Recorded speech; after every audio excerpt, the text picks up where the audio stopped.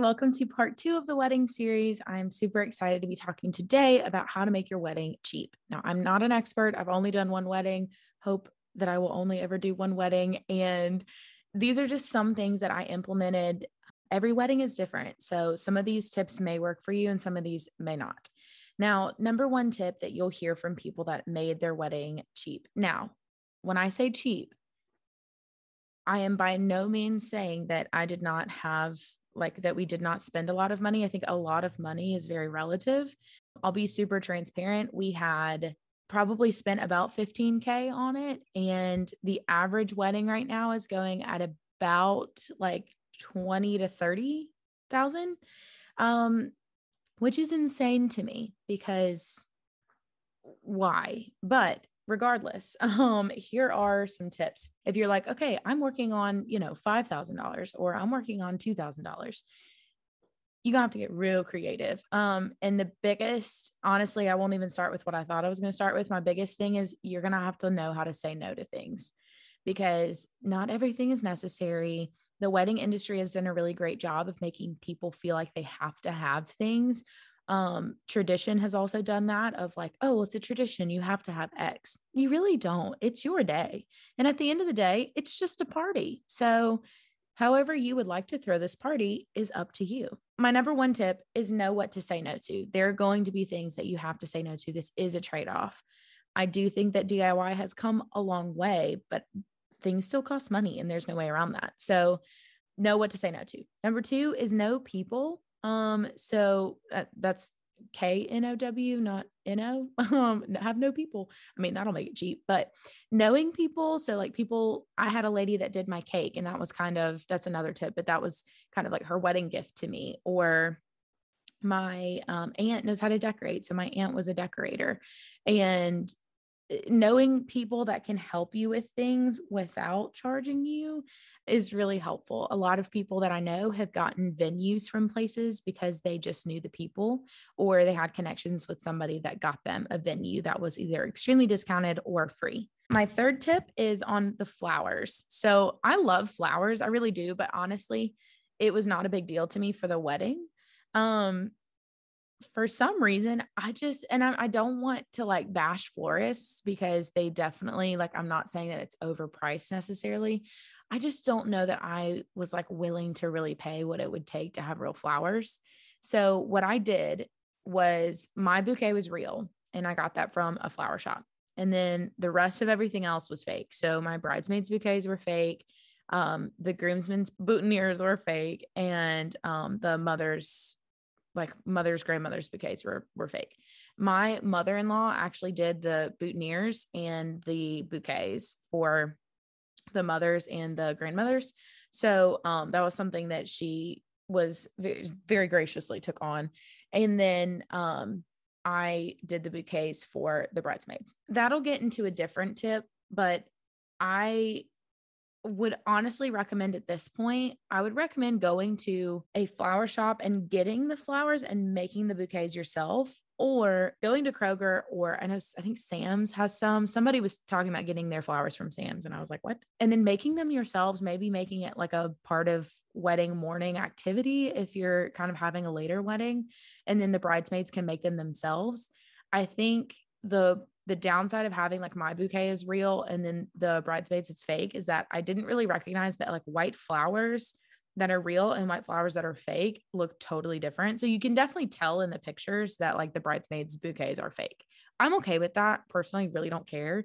But if that's something that would bother you, then I would say just make them yourselves. Ask for things as presents. So we had like this light up neon sign that Zach's grandmother actually bought us as a wedding gift.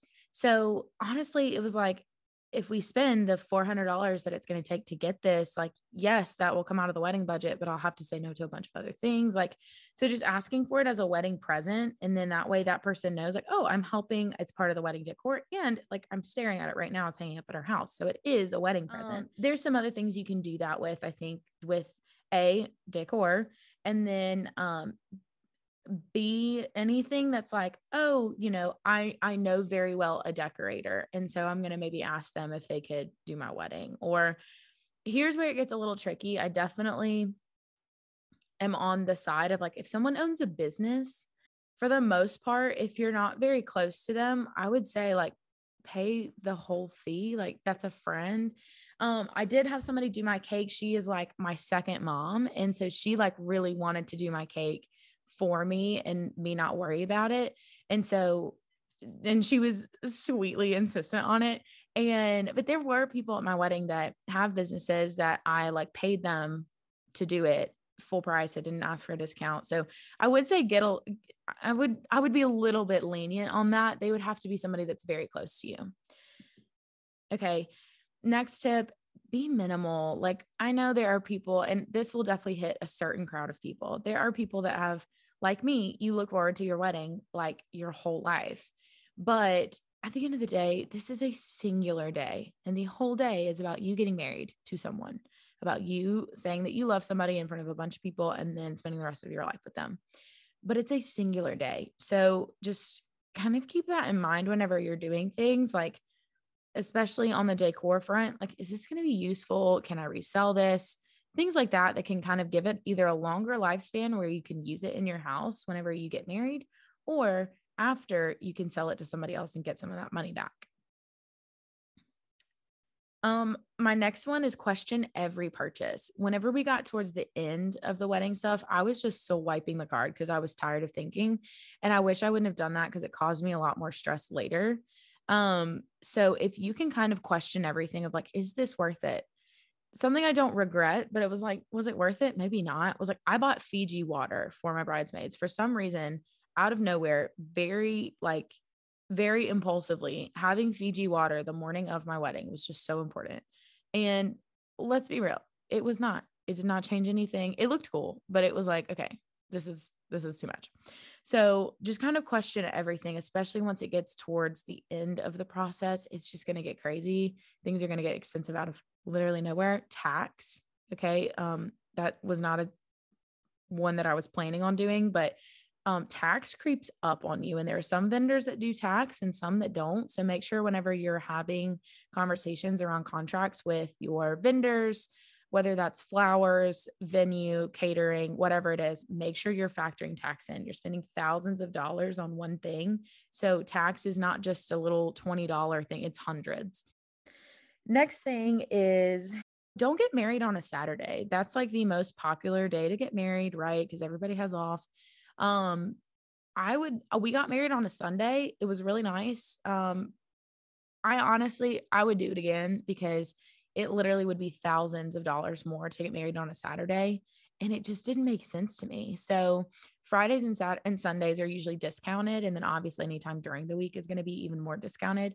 But if you can, like, don't have it on Saturday. It's not that deep, Next tip, and then the last one probably, is get a venue, look for a venue that is going to basically decorate itself. So whenever you're venue shopping, keep in mind, you're going to have to decorate this place.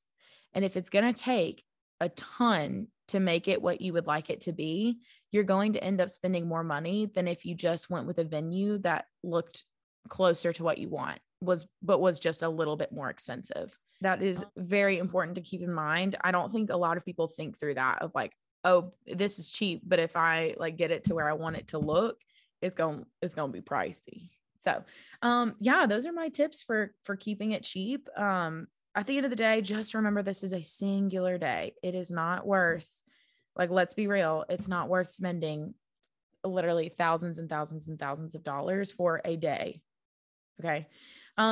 Yeah, I will catch y'all in the next episode. That episode is going to be about things that I really enjoyed about my wedding that I did to try and, either make it more sentimental or just make it more special. So definitely stay tuned for that one, and I'll see you on the next one. Bye.